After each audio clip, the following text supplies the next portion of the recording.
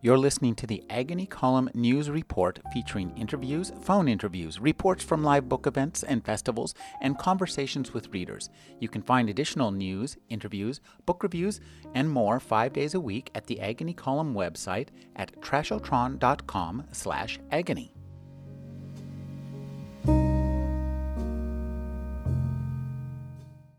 I'm speaking with Nancy Rutland. She's the owner and manager of Bookworks Books. Thank you for joining me, Nancy. Thank you. Nancy, tell me, how did you get into the book-selling trade? You have an impressive resume before that, so I'm wondering what made you decide to start selling books. Well, I knew I wanted to do something with books. I loved books. I have a master's in English.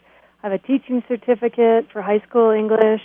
I've worked at publishing houses a bit, written book reviews, and I knew I wanted to do something with books, and I kind of fell into book selling. How long have you been book selling? When and how did you get started? Did you start working at a bookstore, or did you just decide to buy a bookstore and open up and go? Well, I worked in other people's bookstores before opening this bookstore in I opened this one in 1984. And right out of college, my first real job was at a bookstore. And I had moved to San Antonio, Texas, and there wasn't a lot of publishing. I had thought I would be moving to Berkeley and looking for something in publishing, but I wound up in San Antonio and kind of fell into the bookstore business. I first worked in a chain store for a year, and then there was a fabulous independent bookstore named Rosengrens. It was located right behind the Alamo. And it had been a bookstore in Chicago, and over the owner's desk was a portrait, a beautiful photograph of Robert Frost signed to the Best of Bookstores by Robert Frost. And it had been his favorite store in Chicago. And the owners had moved the store to San Antonio, and it just happened to be where I was, and I found that bookstore, and I fell in love with independent bookselling there. And even though I returned to get a master's degree at the University of Virginia later, I came back to bookselling after that, so I keep coming back, and then I finally opened my own store. Tell us about how you opened your first store. How did you choose the location? How did you go about financing it and buying it? Well, my bookstore is in the North Valley of Albuquerque, and that's the old part of town along the Rio Grande River. And it's a residential area, and I'm in a small strip shopping center that's all locally owned businesses. And one of them actually has been here longer than I have, and all of them have been here a long time. And so I found the location because it's a great residential community that has actual local businesses, and no bookstore was in the area. So I decided this would be a great place to put in a bookstore. I thought the community would be supportive, and it has proven to be so. So I found the location just because I happened to be driving through the neighborhood and thought it looked right. And I'd been living in Albuquerque a few years at that point, working mostly in used bookstores, but also at the university bookstore a bit. And then the time seemed right, and there was a location available. So that's how I happened to open my own store. When you opened the store, did you seek any advice from booksellers you knew or had worked for? Well, no. I'd already worked in the new and the used book business, and in small independent stores as well as chains and university stores, and I felt like I understood the business pretty well. And so I just decided to take the plunge. Now, this was back in 1982? Was back in 1984. 1984. The book selling environment was quite a bit different then. Could you talk about how you've seen it change through the years for you? Yes. Well, even a town of Albuquerque size, and right now we're about 850,000, but back then we were less than 500,000. Even a town of that size had many independent bookstores. They were dotted all over the community, with several around the university. We have our major university is right here in Albuquerque, over 25,000 undergraduates, and there was Full Circle Books, which was a fine feminist bookstore. There was Salt of the Earth Books, which was a great kind of left-leaning political bookstore. And there was the Living Batch, which had started, I think, in 1964. It used to host authors like Robert Creeley and Ginsberg. And we had those three bookstores right by the university. None of them are there anymore. We had one of the first children's bookstores in the country. Trespassers William was here. It's been gone for years. Since I've opened my store, at least 23 independent bookstores have closed. and that's a lot. So right now in my community, there are really 2 independent bookstores and the University Bookstore, which is still independent. It's not chain operated. But all of the others have come and gone, and I find that very sad. And the business has changed. It is more difficult. This was before online bookselling, and it was before the mega chains. And there was more room for individual voices, I think, than there is now. However, I understand there's a resurgence, and I believe 100 new independent bookstores opened within the past year. I think that's a good sign, because I think a community is more interesting when you have many different voices and choices in it, rather than chain stores, where the buying's really done out of 1 or 2 offices, and it's fairly similar and homogenous throughout the country. So I'm really a big supporter of locally owned and just independent businesses in general. In any community, anywhere in the world, I think it makes them interesting. Could you talk about how you, as a bookseller and a businesswoman, participate in the community and respond to the community's needs and requests as a bookseller? Well, one of the reasons I believe we're still here, and one of the things I love the most about being in the book business, is that we are a community center. We are a forum. The store is a place for people to meet their neighbors and to meet individuals and to hang out and talk. And it's also a place for us to host authors, and we do interact a great deal on that level in particular. We do several hundred events a year, usually 3 to 5 a week in the store. We also bring authors to different places in the community. We bring a lot of authors to our university and sponsor them in various halls or ballrooms there. We also have had authors in churches, in halls, at the convention center, in schools. Wherever we can fit books and people together or help put books and people together, we like to be a part of that. So I think we really are a connector in our community and a way for people to be exposed to so many authors and voices they never would have had a chance to hear had we not been here. So it's a very gratifying profession, particularly for that reason.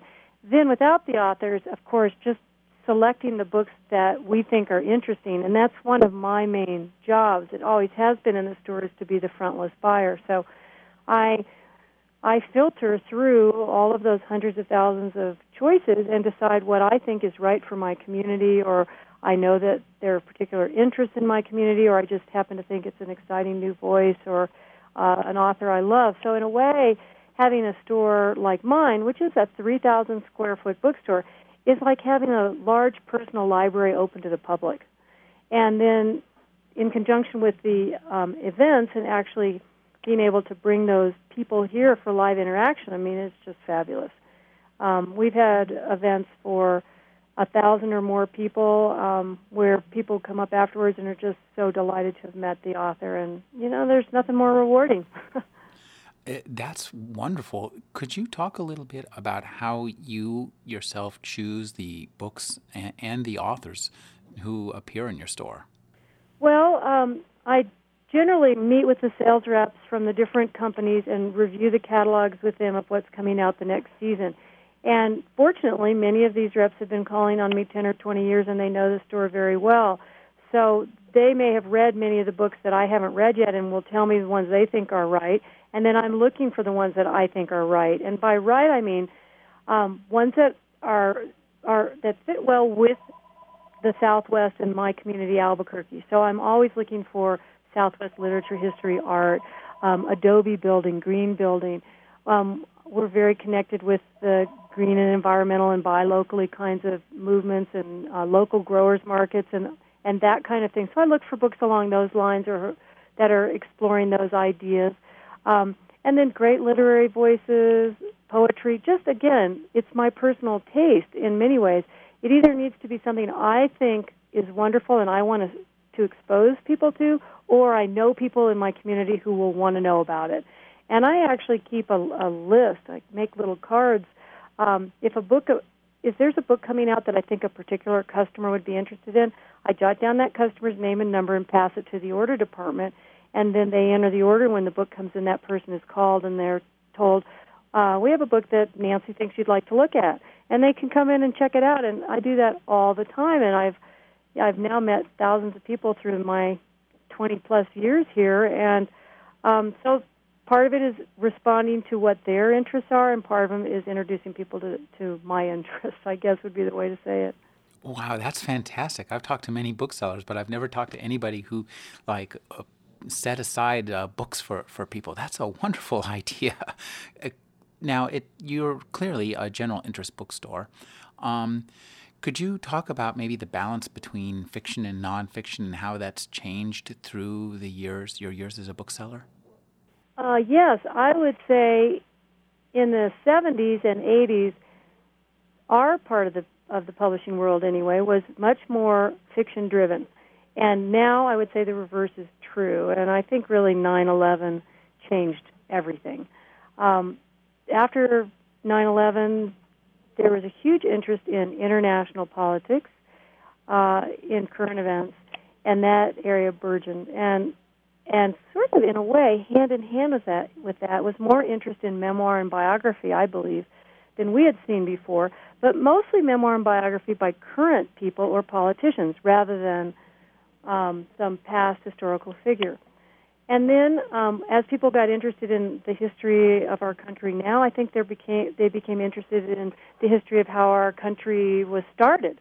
So there was a huge, and there still is today, a really huge growth in the amount of interest in early American history. And so I do see a real change based on that large event, 9/11, but also more access to the world, that sort of global viewpoint.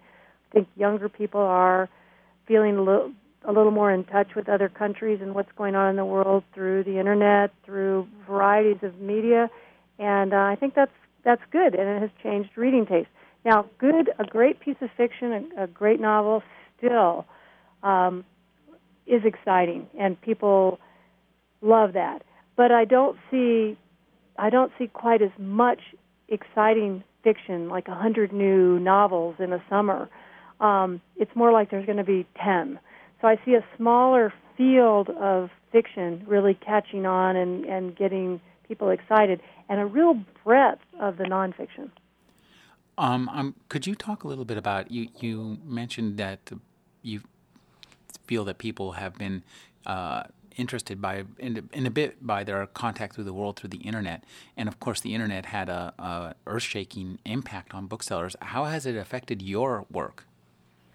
Well, when I started as a bookseller, we thought microfiche was a big deal, and so I come from the days when a piece of paper with something written on it by hand was the order of the day in tracking books and ordering books.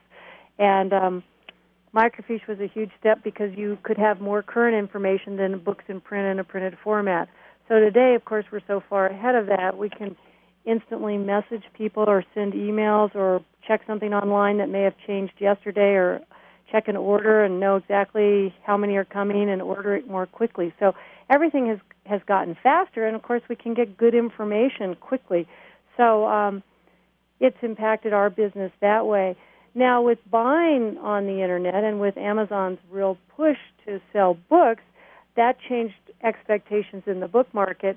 Some of them probably unrealistically. You can't just want a book and have it appear within 15 minutes or even often within 2 or 3 days by ordering online unless you're willing to pay for it. So that hasn't changed. But the accessibility to cataloging and to data is, of course, really greatly improved for everybody. So we can use all those resources to find books for customers, and the customers can use it to find out about books they may be interested in or topics they're interested in. I think reference books are not as useful anymore because so many references are available online and they're up to date, and so you don't really need to buy a book for many of that. The same with mapping books and that kind of data. I think that the book in a hard copy printed form, is based on something that you actually want to read, either lyrical and beautiful or something to savor or something that is more than just an information tool. You don't really even need cookbooks anymore. You might buy a cookbook because you love everything that's a part of that package, the chef, the everything, but you could find one recipe online. So it's changed the way people do research and the way people learn and the way they absorb whatever it is they're interested in.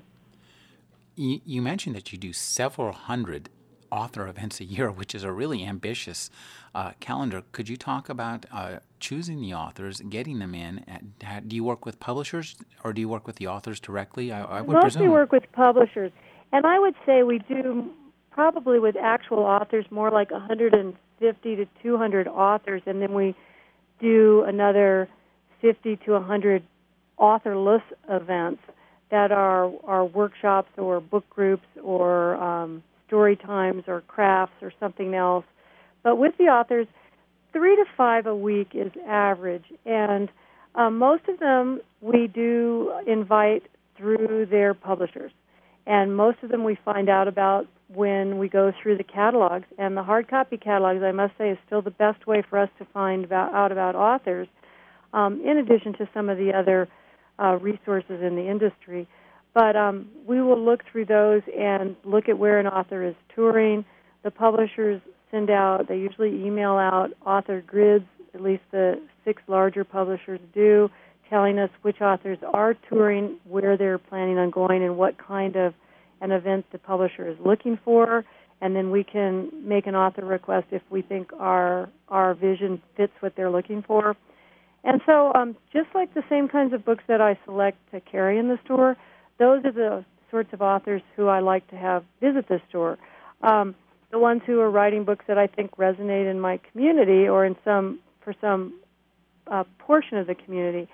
And then, I'll tell you, it is always exciting to have a blockbuster big-name author because authors are rock stars. And there's just an energy and a sizzle and a kind of snap in the air when one of those really exciting personalities is in our community. So we're always looking for those kinds of great literary lights to bring in as well. Everyone will recognize the person's name, and they just really would love to hear them talk. So that's what we look for. Could you talk about some books and or authors this summer that have caught your eye and interest, and tell me a little bit why you're interested in them? Well, a couple of the books that I've enjoyed hand-selling the most are not going to be unfamiliar to you. David Benioff's City of Thieves, I think, is a wonderful summer read with more depth than a typical beach read. The novel is set in Leningrad during the 900-day siege, and it features 2 young men who are on a quest. And so the setting of Russia during this incredibly difficult time period, of course, influences and sets the tone for the whole novel. But there's a great story embedded in it that could have been set anywhere, and it's about people anywhere. So that's one of my favorites. I've really enjoyed Art of Racing in the Rain, a story told from the point of view of the dog, and it is just charming with sort of a perfect ending. And in fiction, I do like the ending to sort of capture me as much as the beginning did. And I think sometimes that is a difficulty for novelists, is to have that closure. So those 2, I think, are very successful works for this summer. And, I've talked about how nonfiction is prevalent, really, in people's minds, but yet I picked 2 fiction books because I still think that there's a place for novels in everybody's life. The best ones, you learn something about somebody else's life you never could have figured out by reading a biography or nonfiction. So that's what I'm looking for in fiction, and those 2 books were new authors to me, so that was exciting. Tell us a little bit about your relationship with the publishers. That publishing environment has changed radically in those 20-something years as well, hasn't it? It has, but I'll tell you, from my position, it doesn't feel as changed. Here I am sitting at my big roll-top oak desk right now, and it's where I've been meeting with sales reps for 24 years, and many of them are the same ones, so I know that their interactions with the publishers have changed more than mine have, and also the publishers have consolidated and rearranged themselves, and there are fewer of them. but my interaction is not that different. I still go through the catalogs looking for the best books available. I still work with individuals who are readers and lovers of the written word who want to put the right books into my store. And so that part hasn't changed. The rest has changed. Everything has changed as far as, everything. Discount policies, cooperative advertising, placement advertising was something no one had ever heard of in the 70s. Those sorts of things have changed. I know now we have more consolidation, Harcourt and Houghton being merged. Of course, Bertelsmann, everything that happened there, how many imprints are under that one umbrella, and the same with Macmillan, which was VHPS, which was originally felt to me like smaller companies like St. Martin's. And so, yes, there are changes. And then there are places that aren't changing. Norton is still an independent company held in the hands of the employees, but that doesn't happen much anymore. The university publishers are, I think, pretty autonomous. I think they're supposed to be operating in the black, but I'm not sure that always happens now or ever did for some of them.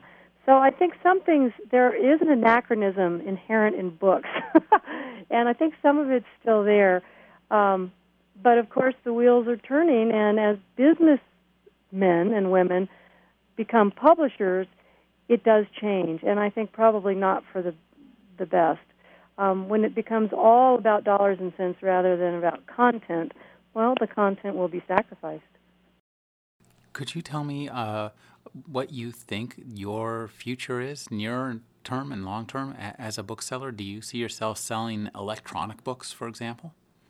Well, I like electronic books. I think there's a definite place for them, and I certainly think, again, in this reference category, it makes a great deal of sense to have a very small device with the equivalent amount of maybe 50 books on it. If I'm traveling, I don't really want to carry all those books. So I think electronic books and various ways to read the written word are interesting developments. I think will continue to be a place for the book on the printed page. I also happen to be very fond of letterpress and artist books, and of course they are beautiful to behold and to hold, and will never be replaced by something on a screen. So there are all kinds of manifestations of books in the written word, and I would like to see my bookstore, and probably most bookstores, be the place to find those, all of those. All the various kinds of books that are out there.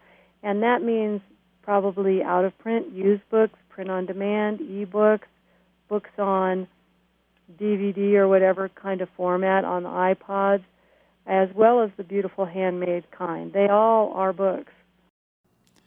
I've been speaking with Nancy Rutland. She's the owner and manager of Bookworks Books. Thank you for joining me, Nancy. Thank you so much.